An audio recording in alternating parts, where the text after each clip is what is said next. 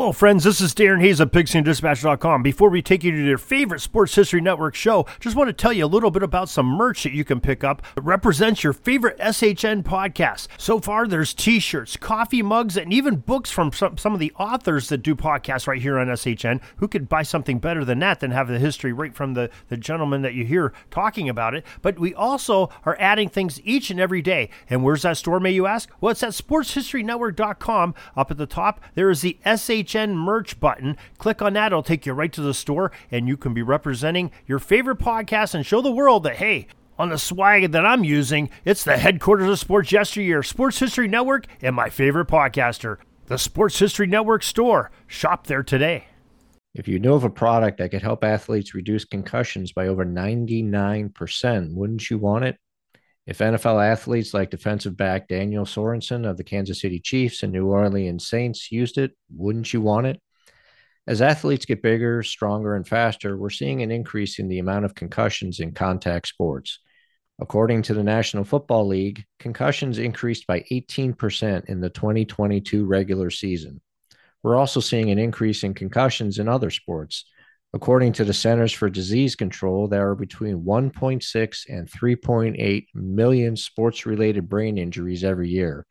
But there's new technology out there where data has shown to reduce concussions by 99.98%. We at the Football Learning Academy are driven to help athletes improve safety and reduce injuries. We've seen the effects on older players and want to do what we can to make contact sports safer for those who participate. That technology that we're talking about is the Power Plus mouthguard. Unlike other mouthguards, this is worn on the lower part of your jaw. How it works is that it shifts the position of your jaw to an optimally physiologically aligned position to reduce the G-force impact on your brain. If that's not enough, the Power Plus mouthguard has shown to increase an athlete's performance by increasing strength, stamina, and oxygen intake, all while allowing you to speak normally while wearing the device. The Power Plus mouthguard works for every sport and is very easy to customize to each individual in order to position your jaw at its optimal physiological location for your unique bite. Over-the-counter mouthguards are one size fits all. The Power Plus mouthguard is revolutionary, and the data has shown results. Of the over 6,500 athletes that used the Power Plus mouthguard, the amount of diagnosed concussions was 0.2%. If you're an athlete or the parent of an athlete, you'll want to learn more about the Power Plus mouthguard. Go to powerplusmouthguard.com to learn more and tell them that the Football Learning Academy sent you. Hey, this is J.J. Burden, former NFL wide receiver for the Kansas City Chiefs, and you're listening to the official Football Learning Academy podcast on the Sports History Network.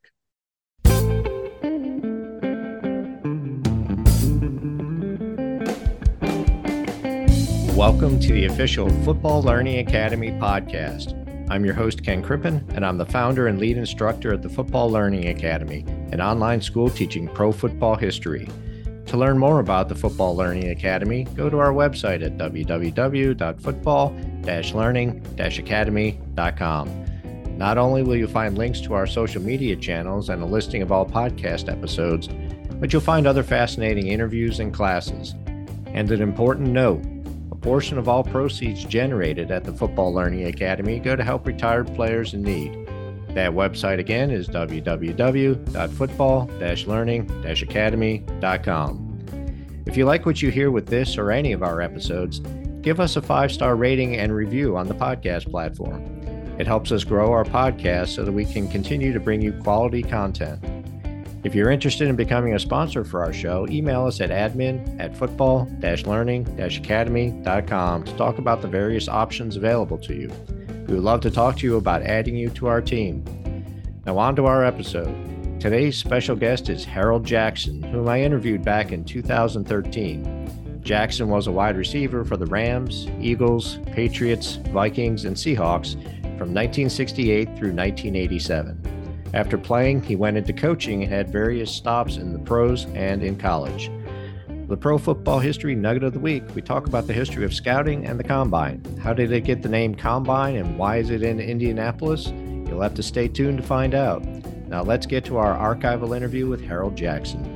the Professional Football Researchers Association inducted you into our Hall of Very Good back in 2011. Okay. And I've been trying to go back, through all of the inductees and make sure I personally contact everyone to let them know about their induction and let them know a little bit more about the Professional Football Researchers Association. Okay. When you hear that a group of historians recognizes your career like that, I mean, what comes to mind for you? Well, it kind of makes you feel good because you feel like you did something deserving that people really recognize. And, like I said, when I told everybody, when people always ask me about it, like I said, when I played the game, I pretty much played it for my family and played it for my home state and my friends, because I enjoy doing something that they enjoy, participating in my life, So, like I said, I had a lot of supporters behind me, and, and then I appreciate that. And then, like I said, God always give you a talent, and He give you a talent to use it to your best ability, and that's what I thought I did, and that's what I was trying to do. Now, when you were at Jackson State, did you have any thoughts that you'd be playing professional football or go into coaching after that?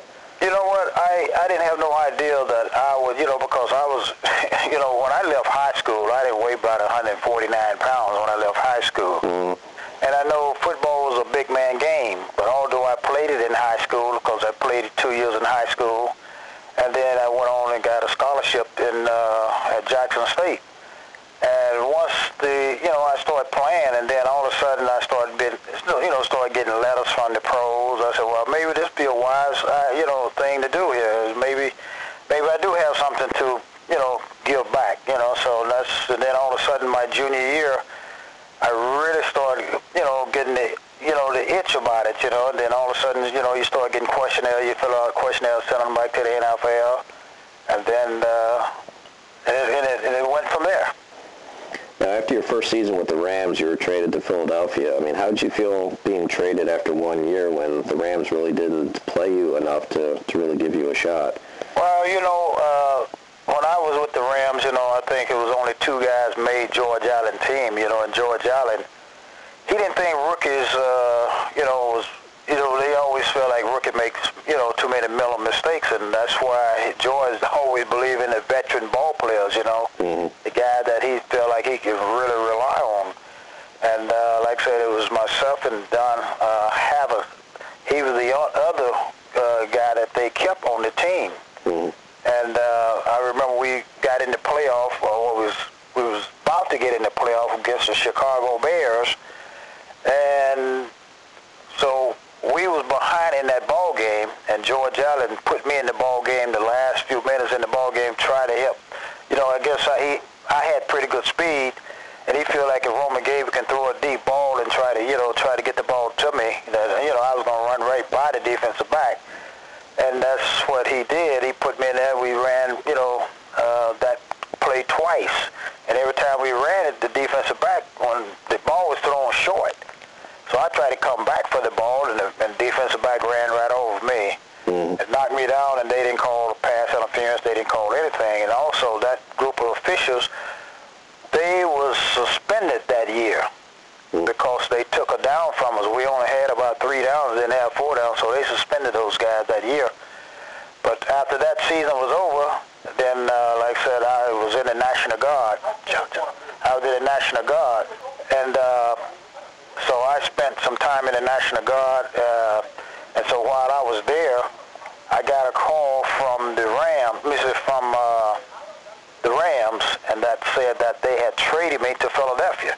And I just thought, I didn't know how to take it at the time, but, like I said, it worked out good for me because, like I said, I went to Philadelphia, and that's where I really got my start because I went there my first year with the Philadelphia Eagles, made All-Pro, and led the National Football League that year. I had over 1,000 yards, and that year, and so I went to the Pro Bowl. Mm-hmm. That's what really got my career started. So you enjoyed your time with Philadelphia? I enjoyed my time with Philadelphia. I tell you what, when I left Philadelphia, I was in the National Guard again, and we was doing our active duty, doing our weekend. Matter of fact, we were doing our summer camp. We were down in AP Hill, Virginia at the time. And they called me and told me that I had been traded back to Los Angeles Rams at that time. And then I just started crying at that time, because I didn't want to leave Philadelphia because I thought Philadelphia was good to me. I really enjoyed Philadelphia. Philadelphia was what really gave me my start, and I owed a lot to Philly. How did you feel about being back at the Rams? I know you said you weren't happy about leaving Philly, but once you got back to Los Angeles, how did you feel? Well, once I got back to the Rams, and, like I said, that's, how those things do. It last for so long. And then once I got back in the mix of things, and they had a new coach, Chuck Knox, and then they brought in John Halo's new quarterback and everything. So once I got back in there, I knew what they were looking for me to do. And then after, thing got started, I had a pretty good year that year. And I ended up with about 13 touchdowns that year and went to the Pro Bowl. And, and then all of a sudden, you start feeling good about yourself again because, when those things happen sometime, when you get traded, you feel like people don't care for you or whatever. You feel kind of left out a little bit, but after, I got there and then went to the Pro Bowl and led the National Football League again in touchdown and stuff. So, it kind of, like everybody told me, like before I left Philadelphia, man, you got to be crazy, don't want to go to California, but, I had spent 1 year in California, so I spent more of my time at that time was in Philadelphia. Now, after the 83 season, you retired from playing football, and I know you started coaching in 85. What did you do between those two times? Well, when I retired, matter of fact, when I retired, Coach Berry got the job in Philadelphia. And like I said, I retired, my last season was 83, and I really retired in 84. And so I really kind of took off that year in 84, didn't really do too much of nothing, because when Coach Berry got the job, he called and asked me about, because he got the job, I think, about midway season or something. I think Ron Miles was the head coach, and they let him go during the season. So when Coach Berry got the job, I called and congratulated him for being the head coach at New England. And at the time, he said, well, give me your phone numbers where you are going to be, and I'd like to talk to you. And so I gave him my numbers and everything, so he called me after the season was over in New England, and he asked me, hey, he'd like to see about me coaching his wide receivers. And that was the last thing on my mind, was coaching, because after you spend 16 years in the National Football League, and then you see how these coaches out there working, and, hey, they spend 24 hours, 24/7 around the clock, seeing like they never went home. And I said, being a player, I said, well, this is something that I don't think I want to do. So when he told me about it, coaching, so he said, well, you don't have to make up your mind right now, so just think about it a couple of weeks and call me back and give me, let me know what you want to do. So when he hung up, and then he called right back and said that while you're thinking about it, this is what we will be able to pay you, at the time. So I said, okay, Coach. I said, and I was in Hattiesburg in Mississippi at the time with my parents, so I was living in Los Angeles. So I said, well, when I get back to L.A., I'll give you a call and let you know what how I feel about it, what I want to do.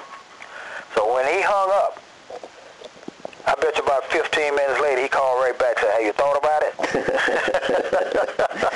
He said, have you thought about it? And Coach Berry, you got to know him, man. He's a jokester, and so I said, no, Coach, I hadn't thought about it yet. So when I got back to L.A., that week, I had a contract there in the mail when I got there. And so, matter of fact, I called Chuck Knox and talked to Chuck Knox about it, and Chuck said, Harold, he said, you know what that NFL means? He said, not for long. He said, people forget who you are real quick. And he said, what you need to do is say, go, just give it a year. If you don't like it, get out of it.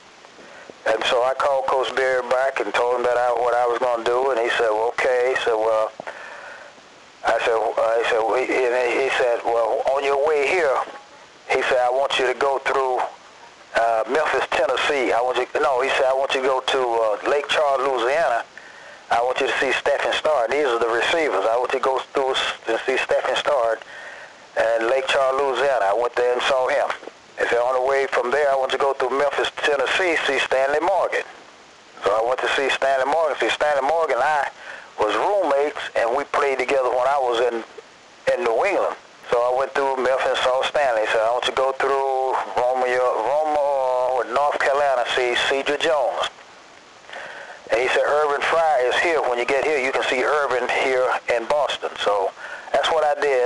went to see all those guys before I got to New England. When I got to New England, I had 3 paychecks. And I said, man, this is really not bad. And so when I got there, that's where it got started, from, the coaching. Because like I said, coaching was the last thing on my mind until, then I said, well, after 1985, we went to the Super Bowl. I said, well, it's not too bad. And I was coaching from that point on. Mm-hmm. Now, you were with the Patriots from 85 to 89, and during there you had the strike, and they actually had you suit up for a couple of games. How did the other players treat you suiting up during the strike?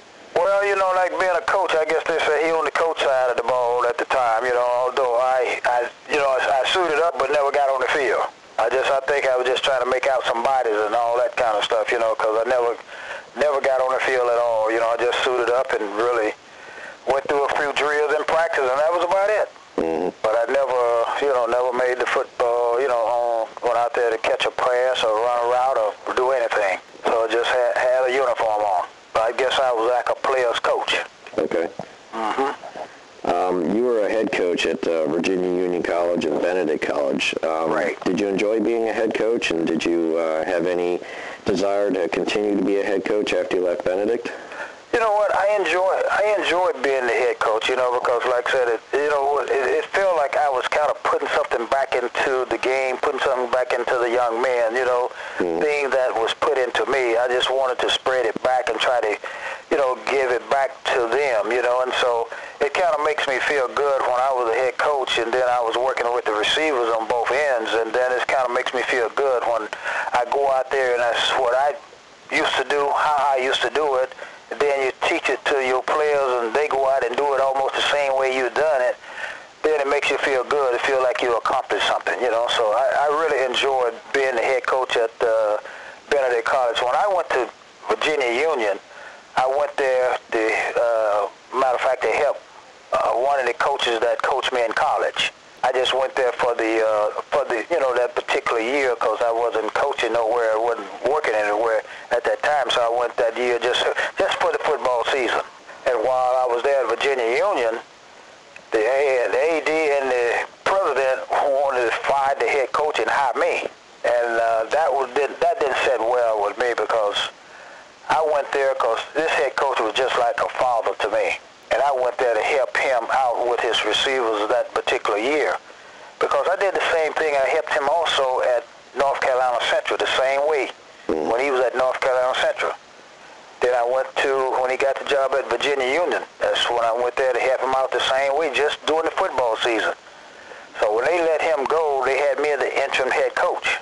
So they wanted to hire me as the head coach, but that really bothered me because I didn't feel like I wanted to do that because of who the guy was that they fired, because he was just like my father.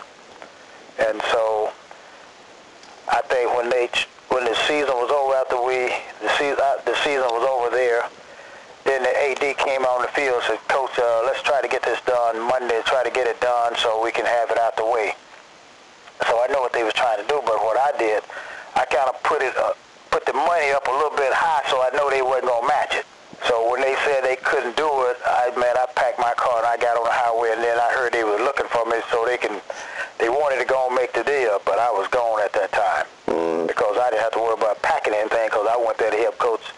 The coach was there, so I didn't have to worry about cleaning out an apartment, nothing like that, because I was like one of the, what they said, like a gypsy almost. I was moving. Okay.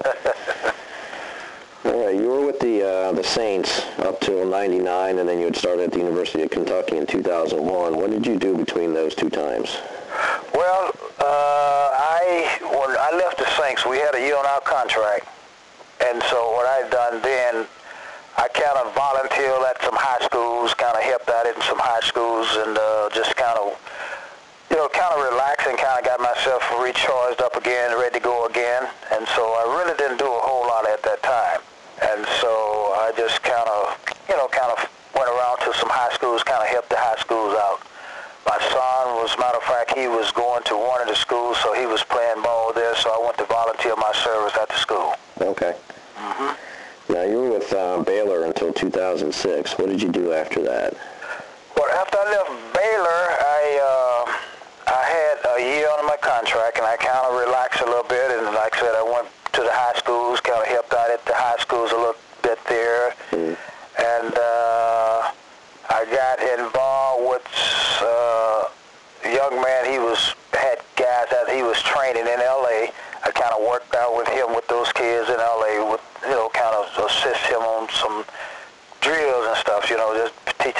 the fundamentals and techniques of football.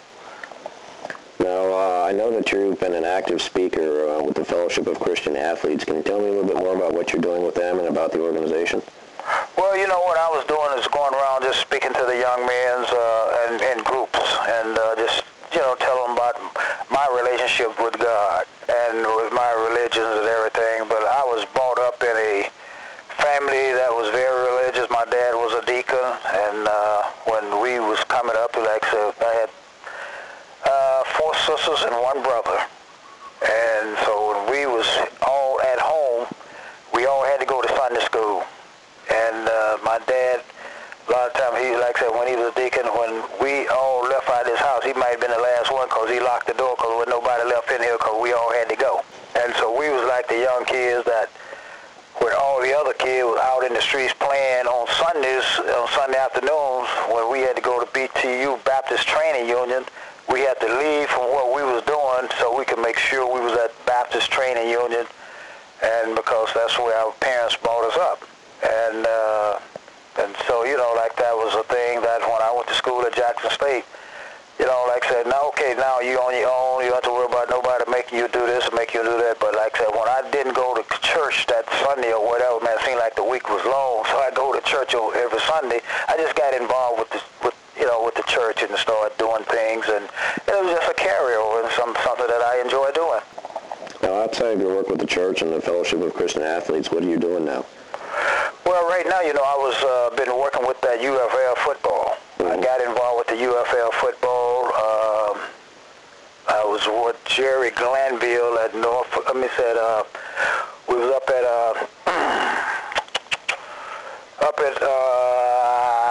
Connecticut, and we was at Connecticut there. And what they did, they shut that team down. Only thing we done with that team, we had 3 trial camps. We had 3 trial camps. And then when we got ready to go to camp, we went to camp up in Connecticut. We was there at camp, but we never hit the field because they had some workman's comp thing or whatever they had to pay and didn't pay them. And so what they done, they shut that team down and sent everybody back home. So when we did that, and so the next year, Jerry Glanville Turk Shona got the job in Sacramento, California, Sacramento Mountain Lions in the UFL. So when he got that job there, he called me, and I went up there with him as the receiver coach in Sacramento last year. Okay. So we was there coaching that, you know, and so then after the season over, I got involved with Football University, where they do camps with kids. They have the youth and high school kids. And so I've been doing that. So that starts like the end of March, and it goes to almost to the end of July. What they have we call Top Gun. Like I said, when we do these camps, every weekend they'll do camps. It can be all over the United States, someplace, in some city. So then we would Top Gun a kid, or how many kids we Top Gun in those particular camps during those months. Then they would have Top Gun. All those guys that was Top Gun, they would come to the camps. And like I said, this past year, it was in Dublin, Ohio. So what they do, they have the youth and high schools. So they had about 800 youth kids that was Top Gun, came to the camp there, and you had 800 high school kids. Mm-hmm. So they had the first 3 days of high school kids, and the second 3 days they have the youth. And they have about 800, like I said, about 800 kids in each one of those camps. And so that's what I've been doing for the last year anyway with the FBU. Where are you living now? I live in Los Angeles. Okay. And I'm originally from Hattiesburg, Mississippi, and that's where I am now. I came down to Jackson State. Homecoming, we're supposed to have been playing Grambling this week, so I know you know what happened about that one. Yeah, I heard about that. So I came down for that, and then, but we enjoyed it anyway. Like I said, one lady said, we don't need no football game, we just enjoy each other. So they had everything but the football game. Okay. Which it was a lot of fun. Well, that's good. I'm glad you enjoyed it. Enjoyed it. Had fun. I thank you very much for your time. I appreciate it. All right, thank you. Thank you. I hope that you enjoyed our interview with Harold Jackson, but we're not done. For the Pro Football History Nugget of the Week, we go into a brief history of scouting and the combine. Unlike today, there were no formal scouts in professional football when the college draft was instituted in 1936. That's something that developed over time into the big business that it is today. One of the first instances of scouting in the NFL came when high school student Wellington Mara, who's the son of Giants owner Tim Mara at the time, gave an analysis to the team after watching Tuffy Lehman's in a college game. Lehman's was drafted by the Giants and is now in the Pro Football Hall of Fame. The younger Mara spent time reading magazines, reading in-town and out-of-town newspapers, and had started to put together rudimentary scouting reports on players throughout the country. Whether Wellington Mara was the first quote-unquote scout in NFL history can be debated. However, he was one of the first to notably write up reports on players to assist the team with the college draft. He was put in charge of the draft for the Giants in 1939. Eddie Codell is considered to be the first player scout when he was hired to that position by the Los Angeles Rams in 1946. As we have mentioned previously, an argument can be made that Wellington Mara preceded Codell by several years. He just didn't have the official title when he started with the New York Giants, as Mara was officially the treasurer and assistant to the owner, his father, Tim Mara, starting in 1937. I think that the difference is that Codell was the first to travel the country evaluating players. Mara mainly relied on newspaper and magazine information. Codell was a true road warrior when it came to scouting college players. The relationship that he built up with colleges gave him an edge over other teams. However, that does not diminish Codell's accomplishments. He and Rams owner Dan Reeves are credited as being the first to do extensive evaluations of college players and to use telephones on draft day. However, the philosophy of drafting the best player available is where they probably have the biggest impact. This philosophy dictated that you take the best player regardless of whether it is a position of need for the team. You still improve your team and possibly at depth, but you're not drafting to specifically fill a hole on your roster. He was also credited with looking outside of football for athletes, specifically looking at track and basketball for talent. The Rams were also the first to sign African-American players as free agents. They signed Kenny Washington and Woody Strode in 1946. In 1949, they signed Paul Tank Younger, then Deacon Dan Towler in 1950. Codell and the Rams signed Hall of Fame talent either through the draft or as free agents for an extended period of time. That alone should put him in the Pro Football Hall of Fame. However, as of the time of the recording of this episode, he has not earned a bronze bust. A few other names to be mentioned as trailblazers: Lloyd Wells, a scout with the Kansas City Chiefs in the early 1960s, Paul Patterson, who started with the Chicago Bears in 1967, and Hall of Famer Bill Nunn, who started with the Pittsburgh Steelers in 1968. Other early trailblazing scouts were Tank Younger with the Los Angeles Rams, Joe Perry with the San Francisco 49ers, Bobby Mitchell with Washington, Frank Gilliam with the Minnesota Vikings, Nate Borden with the Atlanta Falcons, Albert DeBenion with the Buffalo Bills, and Roosevelt Gilliam with the Denver Broncos. To try and spread out the costs of scouting players, teams formed partnerships. In 1963, Lesto was formed when the Lions, Eagles, and Steelers grouped together. The formal acronym of Lesto is Lions, Eagles, and Steelers Talent Organization, or LESTO. The Bears were added the following year, and the acronym became Blesto. When the Minnesota Vikings were added a few years later, the organization changed its name to Blesto V. The name changed to Blesto VIII when the Buffalo Bills, Baltimore Colts, and Miami Dolphins were added in 1971. The name has since changed back to Blesto, but the Philadelphia Eagles and Detroit Lions are no longer members. In 1964, the Central Eastern Personnel Organization, CEPO, was formed. It was a partnership between the Baltimore Colts, who went to Blesto in 1971, the Cleveland Browns, Green Bay Packers, and the St. Louis Cardinals. After the Atlanta Falcons, New York Giants, and Washington were added, the name changed to United Scouting. In 1983, the name changed to National Football Scouting Incorporated, or NFS. It is now referred to as the National. Also in 1964, Troika was formed when the Dallas Cowboys, Los Angeles Rams, and San Francisco 49ers got together. In 1967, the New Orleans Saints joined, and the name was changed to Quadra. That organization no longer exists, and all four franchises are now part of NFS, aka the National. The three scouting organizations did not share information with each other and were in fact in competition with each other. Recently, the National, formerly NFS, contained the Arizona Cardinals, Atlanta Falcons, Carolina Panthers, Cincinnati Bengals, Dallas Cowboys, Denver Broncos, Green Bay Packers, Houston Texans, Kansas City Chiefs, New Orleans Saints, New York Jets, Philadelphia Eagles, Los Angeles Chargers, Los Angeles Rams, San Francisco 49ers, and Seattle Seahawks, as well as the Tampa Bay Buccaneers and Tennessee Titans. Blesto contained the Buffalo Bills, Detroit Lions, Jacksonville Jaguars, Miami Dolphins, Minnesota Vikings, New York Giants, Pittsburgh Steelers, and Washington.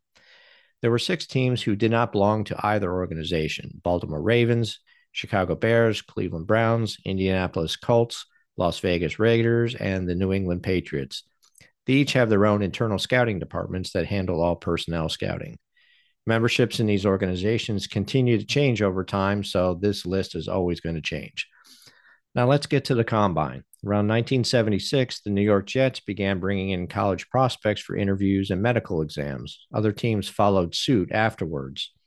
In 1982, NFS held its first camp called the National Invitational Camp for college players looking to get drafted by the NFL at the urging of Dallas Cowboys president Tex Schramm.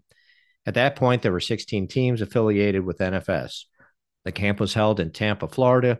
163 players were invited, and the camp was held in Tampa again the following year. Blesto and Quadra also held their own camps, and the competition between organizations continued. In 1984, the camp was held in New Orleans. Costs continued to increase as all 3 organizations were fighting to get the same information. Colleges became upset as prospects were missing classes so that they could attend all 3 camps. Something needed to be done. So in 1985, the event was held in Phoenix, Arizona, and all 3 scouting organizations participated in a single camp. NFS was chosen to run the camp, and the name changed to the National Scouting Combine. This is where the name Combine came from, a combination camp with all 3 organizations. In 1986, it returned to New Orleans and moved to Indianapolis in 1987 and has been there ever since, except for 2021, when the in-person Combine was canceled due to COVID-19. Indianapolis was chosen because it was the home of NFS. In 2004, the Combine started to get television coverage, and today it's a major television event. In 2011, regional combines were created for players not invited to the National Invitational Camp. These regional combines were held in multiple cities, with the best players from the regional combines being invited to a super regional combine. In 2015, the Veteran Combine was created. This allows veteran free agents to work out for NFL teams in a combine-like environment. This was renamed the Pro Player Combine in 2016. One final note, the NFL does not run the Combine. It's run by the National, or NFS. Thank you for listening to the official Football Learning Academy podcast. To learn more about the Football Learning Academy, go to our website at www.football-learning-academy.com. Not only will you find links to our social media channels and a listing of all podcast episodes, but you'll find other fascinating interviews and classes. And an important note, a portion of all proceeds generated at the Football Learning Academy go to help retired players in need. That website again is www.football-learning-academy.com. If you like what you've heard with this or any of our episodes, give us a 5-star rating and review on the podcast platform. It helps us grow our podcast so that we can continue to bring you quality content. If you're interested in becoming a sponsor for our show, email us at admin@football-learning-academy.com to talk about the various options available to you. We'd love to talk to you about adding you to our team. Thank you for listening.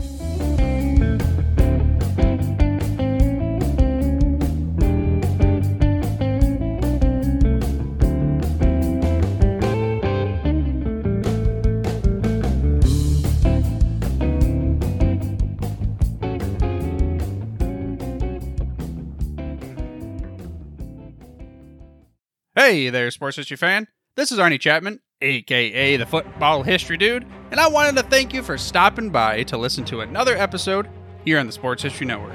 Our podcasters are passionate about uncovering and sharing sports stories from yesteryear. And if you didn't know it already, we have over 30 shows across the network covering all sorts of sports history topics. In fact, here's a glimpse into one of our awesome podcasts here on the network. This is Mark Mortier, and if you're a sports history fan like me, tune in and hear me talk about some great sports moments of the past. Growing up during the 1970s, I got to watch some of the most iconic moments in sports history. Hank Aaron breaking Babe Ruth's home run record. Willis Reed limping out of the locker room in Game 7 of the NBA Finals at Madison Square Garden as the fans erupted with a thunderous ovation. The 1980 Miracle on Ice as Team USA defeated the powerful Soviet Union in the Olympics.